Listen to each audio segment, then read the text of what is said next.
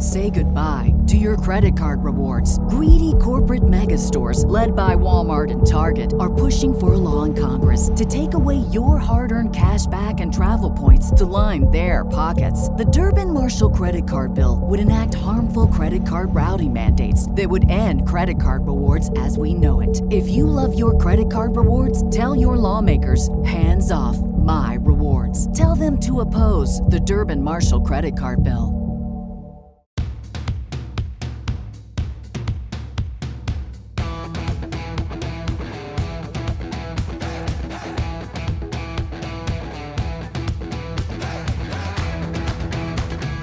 Welcome to the Start Me Up podcast, part of the Sexy Liberal Podcast Network in association with Mother She Wrote Media. I'm your host, Kimberly Johnson in D.C. Today, my guest is author Keri Blakinger. She's an investigative reporter based in Texas. She covers criminal justice and injustice for the Marshall Project, and she writes Inside Out, a regular column published in collaboration with NBC News. Her book, Corrections in Ink, is a must-read, and I mean that. It's so good.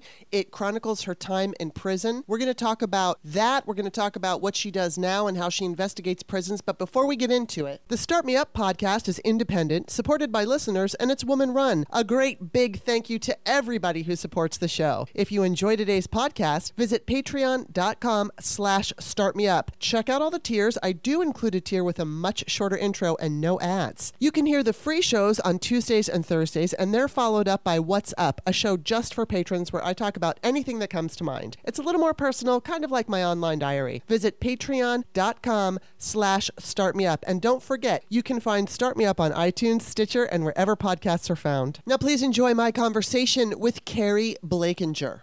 Welcome to the show, Keri. Hey, thanks for having me. Oh my God, your book is so good. It's Corrections in Ink. I'm just putting it out there right now. I said it in the intro. Everybody needs to get this book. Now, we're going to obviously talk about it. It's so fascinating, but I just want to say that it's a very heavy subject, but the way that you write it, I don't want to say that it's light because it's not light, but it's your writing. You have this really unbelievable way of communicating that feels light, even though it's a really heavy subject. And I don't know how else to say it. I've been trying to come up with the adjectives, but all I could say is read this book. It's so good. I absolutely loved it, and I'm so grateful you're here. So really, let's just start. Let's just jump into it. So first off, you were a promising competitive ice skater, and you grappled with an eating disorder. You went into drugs, prostitution, homelessness, and then prison. Your book starts off with you being arrested with a Tupperware container of heroin during your senior year of college, and then you go to prison. So this was your first time being locked up. What did you think prison would be like before you were incarcerated? I think in some ways I didn't think about it. Like I didn't Right. sort of really think through like the day-to-day of what that would be like. I mean, part of that was that I had grown up in, I had enjoyed a lot of privilege growing up, like, race privilege, class privilege. Mm-hmm. And I don't think I probably didn't know growing up, I probably didn't know anyone who'd ever been incarcerated, maybe not even arrested. Yeah. By the time I did end up, getting arrested, I obviously did know other people from drug circles that had, done time. Mm-hmm. But I mean, I think the truth of it is that the system is confusing and it isn't made for you to understand it. Like, I think that part of the way the system works, it almost benefits by having people not understand it. Because I think if people really understood so many aspects of the legal system, of the prison system, of criminal justice generally, they'd be a lot more outraged. Wow. So you stopped doing drugs when you were in prison. And I think a lot of people think that when someone goes to prison, they just get clean and they stay sober. Is that true? That is so not true. And, it's such a problematic misconception in some ways. So when I was in prison, I could get heroin delivered to my bedside if I wanted, complete with a needle. And that was actually not one of the more sort of drug-drenched prisons. Some of the prisons that I cover now as a reporter, there's just so many drugs in some of these places. Wow.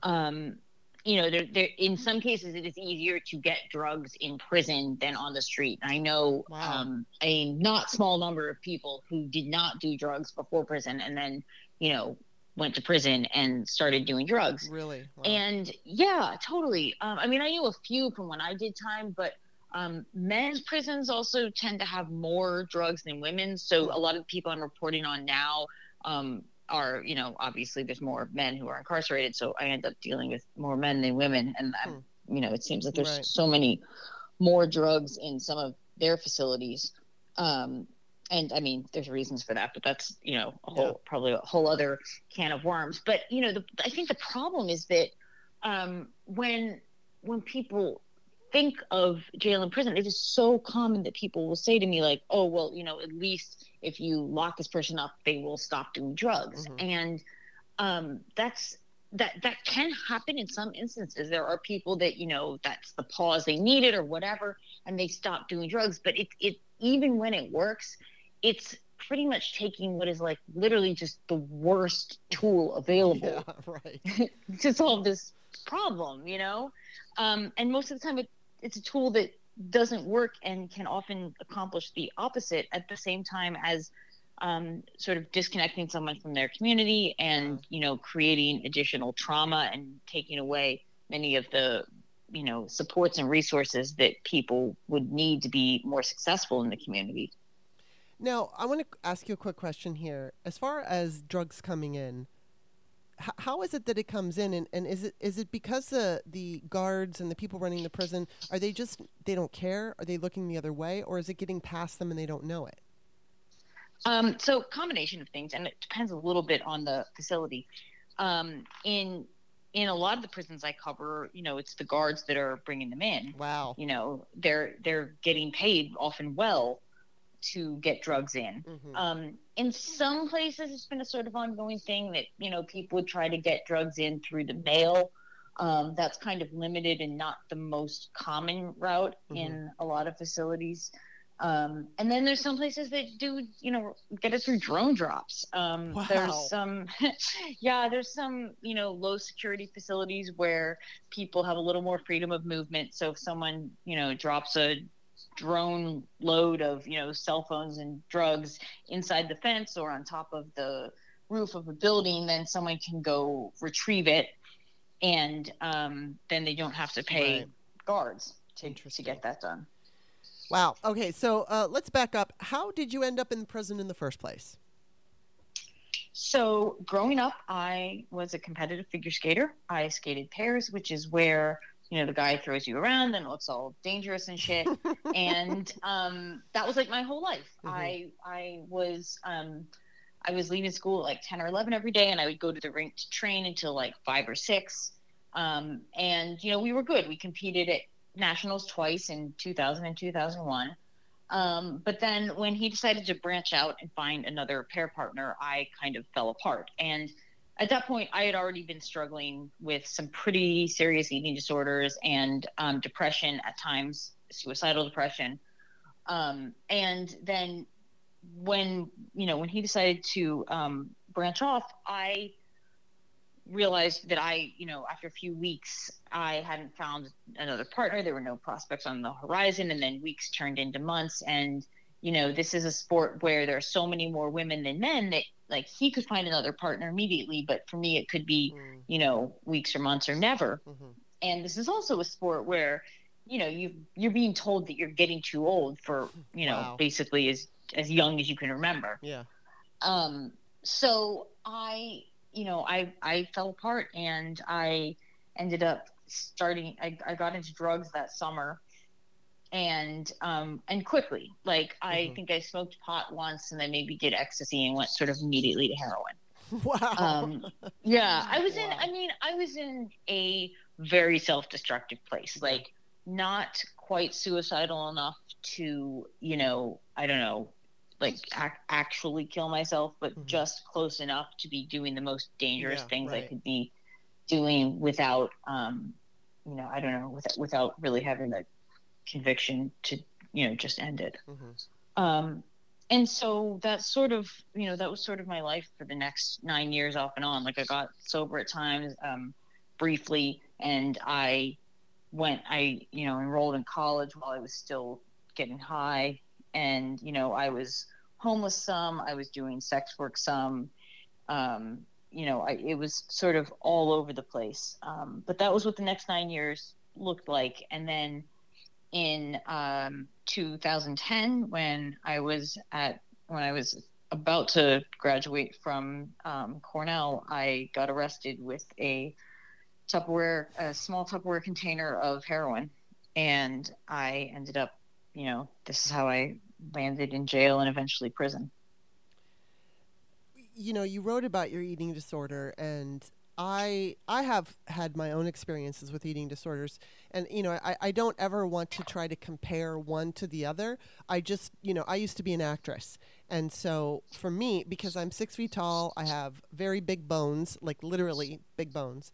I don't have a small frame. I felt in Hollywood, huge. And so there was this one woman who said to me, in fact, she was on a very popular television show, basically because I helped her meet the casting director. But beside that, she told me at the time that I was never going to be hired because, or she said that I had to lose 20 pounds if I wanted to be hired, that I was never going to be considered sexy.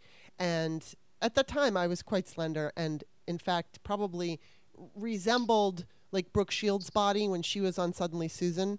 I just had boobs and but outside of that, Brooke and I were not altogether that different because she's also 6 feet tall.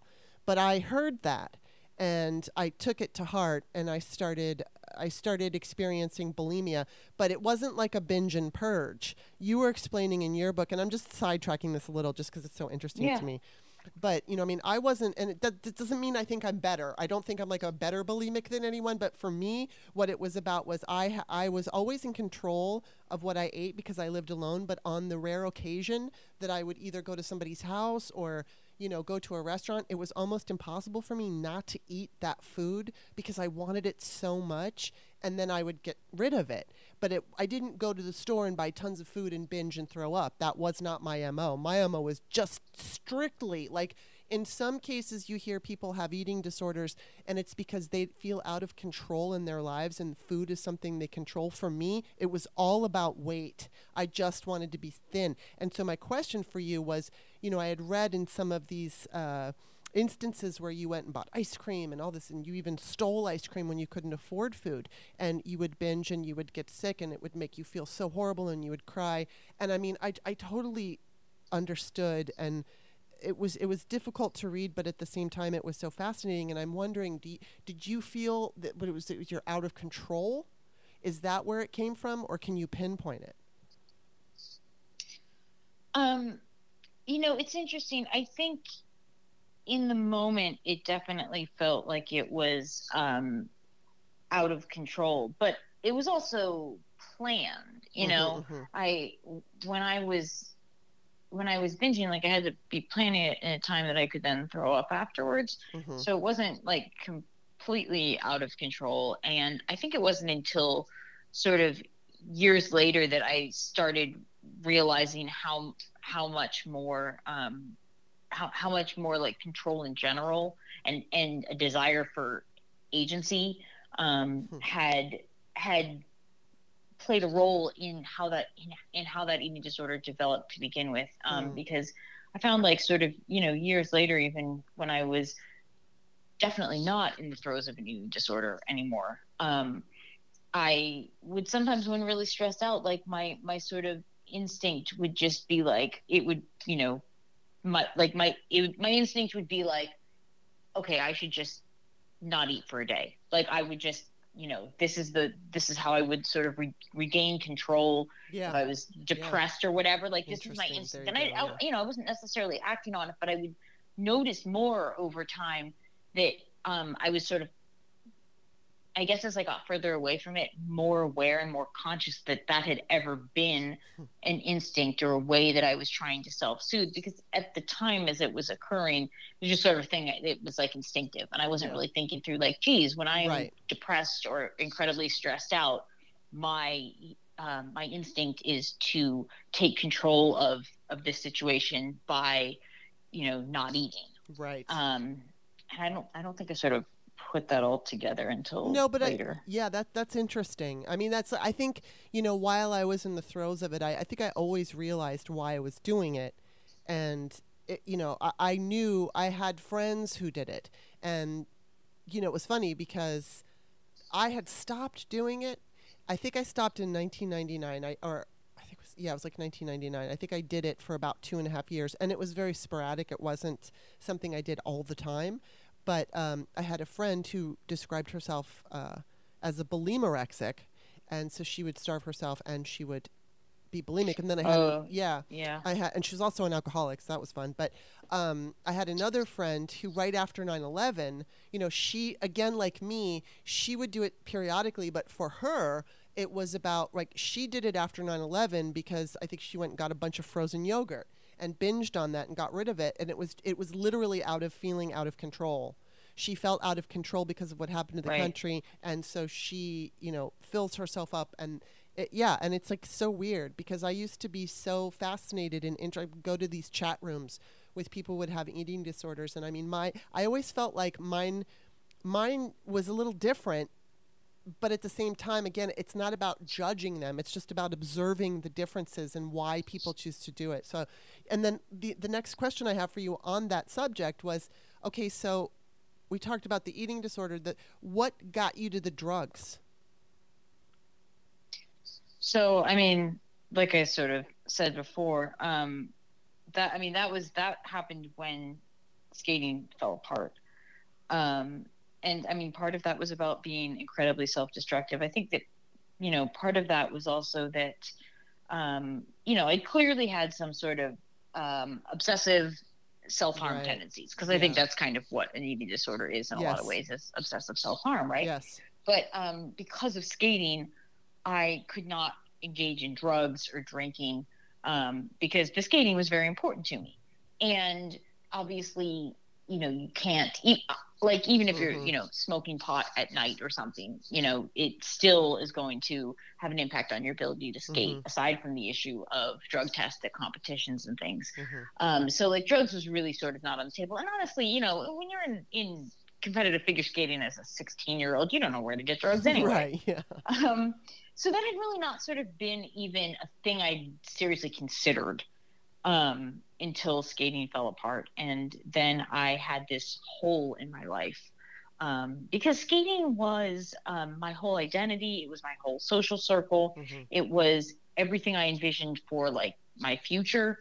I mean, I knew there would someday be a future after skating, but I couldn't really envision that. And I don't know, I kind of liken it to, if you get divorced and get fired from your job and also from every job forever. Right. And that's sort of what it felt like. Wow. And after that, I think I felt like I didn't have a lot to lose in some ways. Interesting. So you mentioned poor medical care in your book, but I think I've seen you posting more on Twitter and TikTok about something that isn't in the book as much, but it has been in the news, women's health care. So what is women's health care like in prison? It's so fucking awful. I can only imagine, yeah. When I got arrested, I after a few days in jail, I started having my period, and I had it for like weeks, for like 4, 5, 6 weeks. And eventually the nurse was like, okay, we can put you on some birth control to try to regulate your cycle. But since it was a jail, and it's easier to not have to take a daily medication or something like that, they they were sort of like, hey, maybe the shot would be a good idea. So I tried that and loved it. It's great. I actually did not have any period at all for the next 3 months. And then when that wore off and it would have been time for another one, there was a new nurse who said, no, we're not giving birth control, you're in jail, like, we're not giving it just to regulate your period or whatever. And I bled almost every day for the next 6 months. Oh my God. And and they're not willing to do anything about that. I started drawing drawing blood on my medical request forms, and it didn't make any difference. I was like, wow. illustrating them to Right. show how dire the situation was. But the other thing is, when that happens, like, I mean, I think part of that is just when you're in a system that is essentially made by men, largely for men, women's health is not a priority. And I remember when I got that shot, the one time when I came back to the jail afterwards, the sergeant like sort of cornered me and demanded to know why I had gone out to get a birth control shot, like why I'd been taken out on the transport to get a birth control shot when I was in jail. And the other thing though about if you're bleeding for months on end in jail is like, you have to then beg for, hygiene supplies. Yeah. Like you have to beg for tampons. You have to beg for pads. In the jail that I was in, if you actually had no privacy on the toilet, and anyone walking by in the hallway could see whether that was a GED teacher or a guard or, a line of male inmates going to outside rec. Like they could all just look in these long windows along the cell blocks and see into the toilets. So like if you're changing a tampon, like your ex might walk by or your ex's best friend or whatever. It's just, it was this sort of added level of shame. And then you put on top of that, aside from the fact that you're begging for tampons, you're, possibly not getting enough, sometimes having to, people would make tampons out of maxi pads. And, you're dealing with the shame of having some people, watch you change them. And then you also have strip searches. When I was in prison, they would make you take out your tampon during a strip search, which is a very specific kind of humiliating. Yes.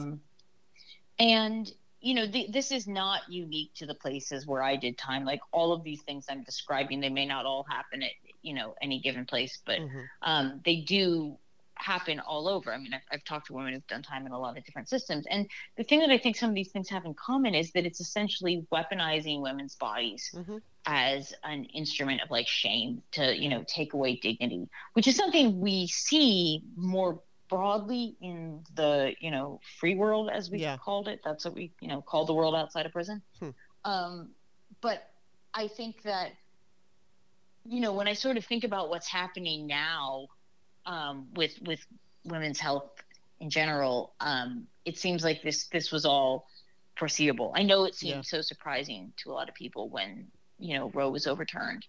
But when I think about how we've always been so willing to weaponize women's bodies to take away their dignity, even, I mean, obviously in vulnerable communities, but also behind bars, like that wasn't going to stay restricted to behind bars. Like, of course, that dynamic was going to be repeated in the rest of the world. Yeah.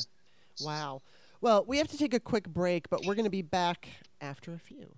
Hey, this is Kimberly. Real quick, if you're not already a patron of the show, please check out patreon.com/startmeup. You'll see all the different tier options. I would really appreciate it if you check them out and become my patron. You'll have my undying gratitude. Thanks so much. Okay, we are back. All right, so let's move on to the next question. Now, you mentioned that race and class, or I should say you mentioned race and class privilege a lot in your book and how those things impacted the time that you did, but you also mentioned a particular change in the law that had a huge impact on how long your sentence was. So can you tell us about that? Yeah, sure. So I was arrested in New York, which was home to the notoriously draconian Rockefeller drug law. Those were some of the first mandatory minimums in the country. They included 3 strikes you're outlaws, and they also included a mandatory minimum as applied to drug possession. And if you had, if you had more than 4 ounces of heroin, cocaine, like hard drugs, you would get a mandatory minimum. And it was 15 to life. There were a few iterations of the law, but as of the early 2000s, that would have been 15 to life. And they started repealing the laws in 2004, and they finished repealing in 2009. And I got arrested in 2010. And the amount that I had gotten arrested with, like under the old law would have gotten me 15 to life, but instead I ended up with 2.5 years, and with good time that meant doing 21 months. Under the old law, I would still be in prison and not even eligible for parole yet for another few years. And I think about this a lot. When people say things like that, both parties are the same, or voting doesn't matter, because these are things, these sorts of changes happened as the result of major shifts in New York State politics, and if some people can contend that both parties are the same, but like that particular change in law is the difference between my entire life. Wow, that's insane. I can't even imagine what it must be like for you. I mean, when you talk here, I wish I could get everyone to be reading your book, because again, the picture that you paint, it's so interesting. And I mean, I do want to ask you real quick, because the next question I have is about you going to prison. But before I ask you this question, I do want to just kind of like, there was the series Orange is the New Black, which I know Piper, what's her last name? Kerman, thank you. Helped you, recommended your book, and has been a mentor to you. And I just wanted to know, I mean, I absolutely loved that series. And I wanted to know, with your experience, was your the prison that you went to, was it it seemed to me in Orange is the New Black, I don't know what it was actually called, but it didn't seem like it was a hardcore prison. So what were the differences between where you were and what they showed on television with Orange is the New Black? Yeah, she was in a federal prison camp, which is the sort of lowest level of prison, and that's in the federal system. And I was in a state prison, and I did most of my time in medium to high security prisons. Wow. And I think the actual biggest difference is not so much about the level of the prison, but one of the things that you can't really show on a show is how much of prison is just waiting. How much of prison is just sort of boredom. Like, sure, there is crazy shit that pops off. Like, there totally is. And most of the crazy things that happen in that show, even in the seasons that are not drawn from her book, because her book really correlates to the plot of season 1, and then the rest of it is just made up. Right. But even in the made up parts, like, there are a lot of wild things in there that have happened at some point in a woman's prison. They're just, it's not that sort of constant drama. In between, there's these just long periods of boredom. There's, sitting on a bench for 2 hours waiting for, the psychiatrist to show up. There's 4 hours sitting chained in a back room waiting for the prison bus. There's just sort of all this time of standing, for an hour while guards count you again and again.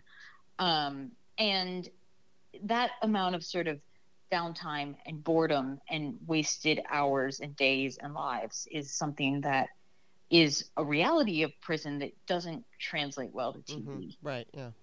Well, for obvious reasons, because just watching people standing around. Exactly.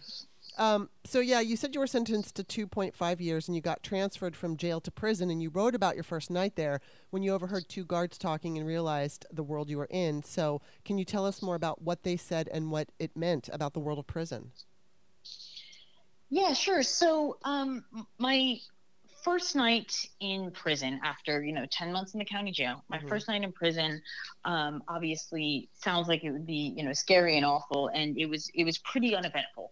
It was maybe 8 or 10 of us newbies. We were waiting to be transferred to a different prison the next day, where they would do what was called reception and classification. But we had one night at this other prison that was on the way, and we ended up sort of just, we had nothing. We didn't have like TV. We didn't have, property. Like, we didn't have anything to do. We ended up just sitting around and sort of playing cards and talking and staring out the windows until, like, I don't know, 2 or 3 in the morning. And that was it. It was like, not what you'd think for your first night in prison. But then in the morning, they get us up at the ass crack of dawn to go wait for the prison bus to take us to the maximum security prison where we would get classified and told where we're going in the long term. And as we were waiting, I remember overhearing two guards talking about what was going on in SHU, in the solitary confinement area. And there was a woman in there who had taken a shit on a mess hall tray and pushed it back out the slot at the guard. And I don't know if she was, having a mental break. I don't know if she was just being a bitch. I don't know if she'd already had mental illness. Like, I have no idea what the background to that happening was. But in response, the guards turned off the water to her cell. And these guards that were standing there talking around us had heard of this or had been there. And they were just sort of gossiping about it. And the one said to the other, well, geez, what's she going to drink? And the other one responded, well, she can just drink out of the toilet. If it's good enough for my dog, it's good enough for her. Wow. And that was shocking to me. It has stuck with me so much because it says so much about how, to me, it says so much about how in prison there are, no rules. Like, we think of prison as a place where there are all these rules. Right, yeah. But, the reality is that when it matters, there's no one to make, there's no one to make sure that there are rules to protect you. Yeah. Yeah, I mean, let me ask you this too. When you first go to jail, or when you first went to prison, or whatever, your first experience in a new place, did you feel that the other women, did you feel frightened of them? Did they seem angry? Are they friendly? What was that experience for you? I mean, most of them were just seem like normal people, many of whom have not had a lot of opportunities in life. There's definitely a higher rate of mental illness and intellectual disability. But, most of them just seemed normal. I mean, many of them are coming off of drugs or have long histories of drug use. But, I think this sort of idea of prisoners as being, hardened and frightening was not what I would typically encounter. I mean, there were people that were like that. Like, there definitely were people that you would be scared of or that you would not turn your back on. But that was not your average person that I met in women's prison.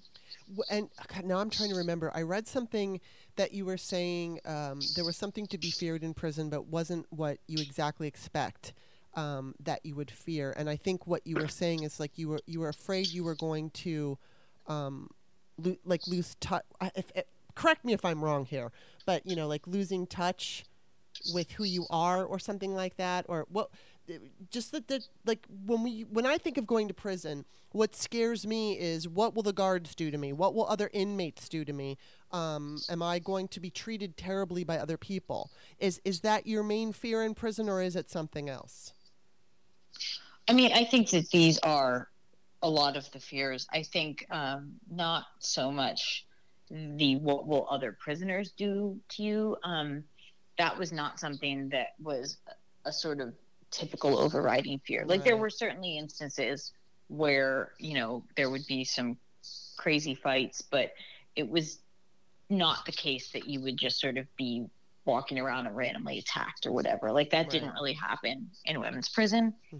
I think, the thing that I was sort of most constantly anxious about was, the possibility of being put in solitary. Because it wasn't just the solitary, which is, I think, far worse than people would anticipate. But it's also that with that means that you're going to lose access to your family. You're probably going to lose good time. You're probably going to do more time in prison. And there's no sort of due process here. I mean, in theory, there is. In theory, there is in any sort of prison disciplinary system. In theory, there's some sort of, appeals mechanism or, minimum standard of evidence or whatever. There's some sort of due process. But in fact, it does not exist, and so that means that you have situations where staff can just sort of with impunity, like put you in solitary. They can say you did something that you didn't, or they can, put you in solitary for very minor things. Yeah. I've seen women get sent to solitary for wearing pajamas too late in the day, or for having 2 pairs of earrings when they were only allowed to have 1, for having too many towels, for, talking back, for altering their clothes, like all sorts of very trivial things. Yeah. And I think the possibility of winding up in solitary and ending up spending longer in prison, maybe even for something you didn't do, is terrifying. Wow. Yeah, I mean, because one of the many stark moments in your book is when you describe solitary confinement. It sounds like torture. So can you describe what that was like for us? Yeah, I mean, I think before I went into solitary, I might have thought that solitary was just sort of like spending time alone. And a lot of people tell me, oh, I don't think I'd mind solitary. I like spending time alone. But, solitary does not feel like spending time alone. It felt more like getting buried alive in some ways. And, I think that part of that is because of the way that it sort of fundamentally undermines some of the key pieces of what it means to be human. I think a lot of how we define ourselves as people is in relation to other people, like self versus other. Like we exist in relation to other humans. And that's part of how we define self. And then I think another big part of it is the actions we take, the decisions we make, the agency that we have. And solitary takes away both of those things. Like it really takes away your ability to have relationships with other people, to interact with others. And it really, it maybe doesn't totally eliminate, but it, significantly undermines your ability to have agency and take actions and make decisions. And I think that when those 2 fundamental aspects of being human both simultaneously vanish, it's incredibly dehumanizing and disorienting. Wow. What's the longest time you were in solitary? Only a few days. Wow. I mean, only a few days. There are people that I interview now as a reporter. I interview, people on death row because I cover the death penalty. There are people I interview who have been in solitary for decades. Oh my God. I can't even, I mean, that's cruel and unusual. Oh my God. Yeah, in many countries it would be. So, and I just want to ask you, it might seem silly, but you did in the book mention the food. And you described that cereal was probably the most decent meal. And then lunch was kind of like the hot meal. And I think you said it was like meat and gravy or something like that. I don't remember. And then dinner was like a lukewarm soup and a sandwich and maybe some fruit. So the experience of food there, was it all awful? Outside of the cereal, was it just disgusting? I mean, was it bearable? How would you describe it? It was, it was okay. Some of it was terrible. Some of it was okay. But we were lucky in that I don't recall getting served moldy food. I can only recall a couple instances in which bugs crawled out. And, now I cover prisons in Texas. And over the course of the pandemic, more and more people have gotten access to contraband phones. So I've been able to publish more and more photos of what the food looks like. And Southern prison food is just it's a whole other thing. Much of it is not identifiable.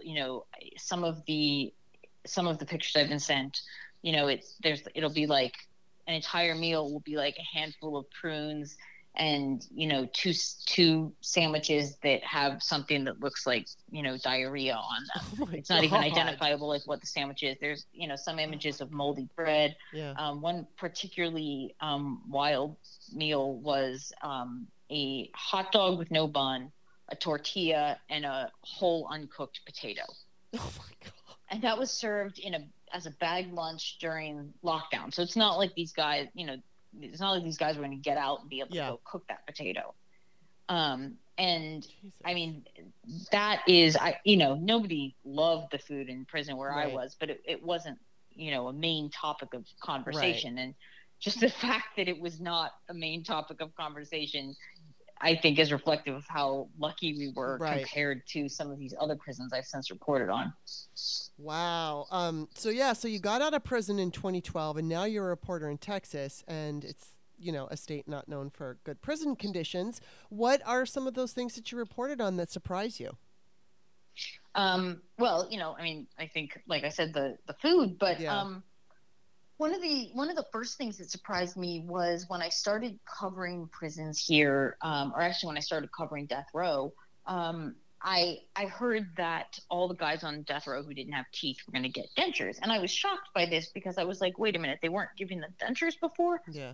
Because where I did time in New York, like, if people didn't have teeth, they could get dentures, and it never occurred to me that a state would just sort of routinely deny people an entire body part. And so I made some calls and I started investigating, and it turned out that no, they were not giving them dentures.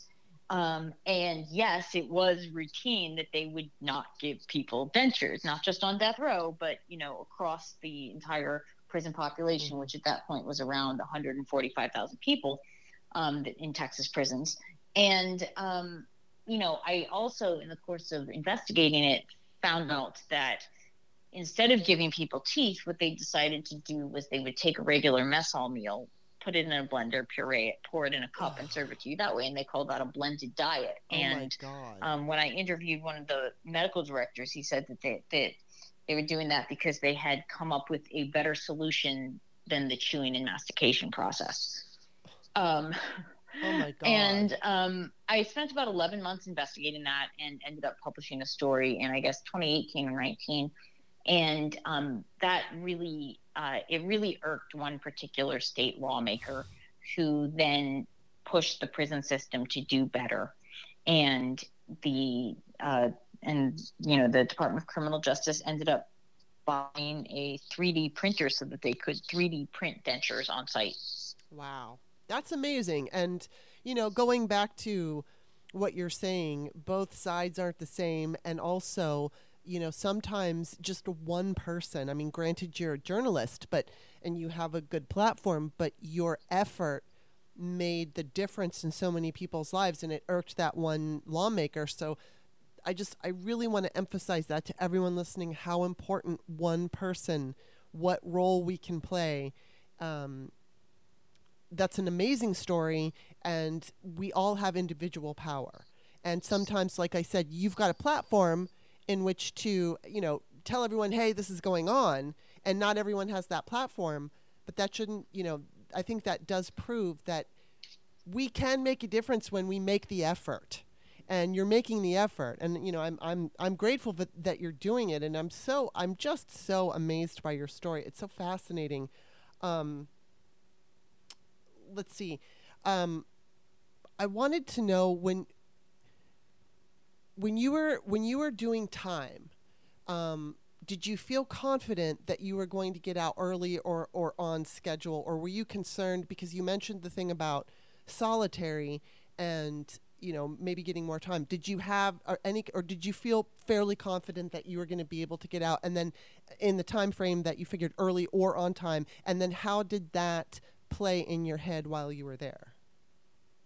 So the type of sentence that I had, it was pretty certain that I would get out at 5/7 of my sentence. Okay. I did not have to go in front of the parole board for a subjective decision, because I think those are the scenarios that are sort of the hardest to deal with. And in New York, that was like if you had a sentence that was like 1 1/4 to 4. If you had something where there was a range, then you would go in front of the parole board and they would make a decision. I had what's called a flat bid. So I had just 2.5. And on a flat bid, like, you get what's called conditional release at 5/7 of the time. So as long as you don't like refuse to participate in your assigned programs, and you don't do anything like wildly fucked up, you'll get out at that point. So I was I was relatively clear that I was going to get out then, but that was not the most common kind of sentence. So for a lot of people, minor disciplinaries could have a huge impact on the rest of their lives. Wow, fascinating.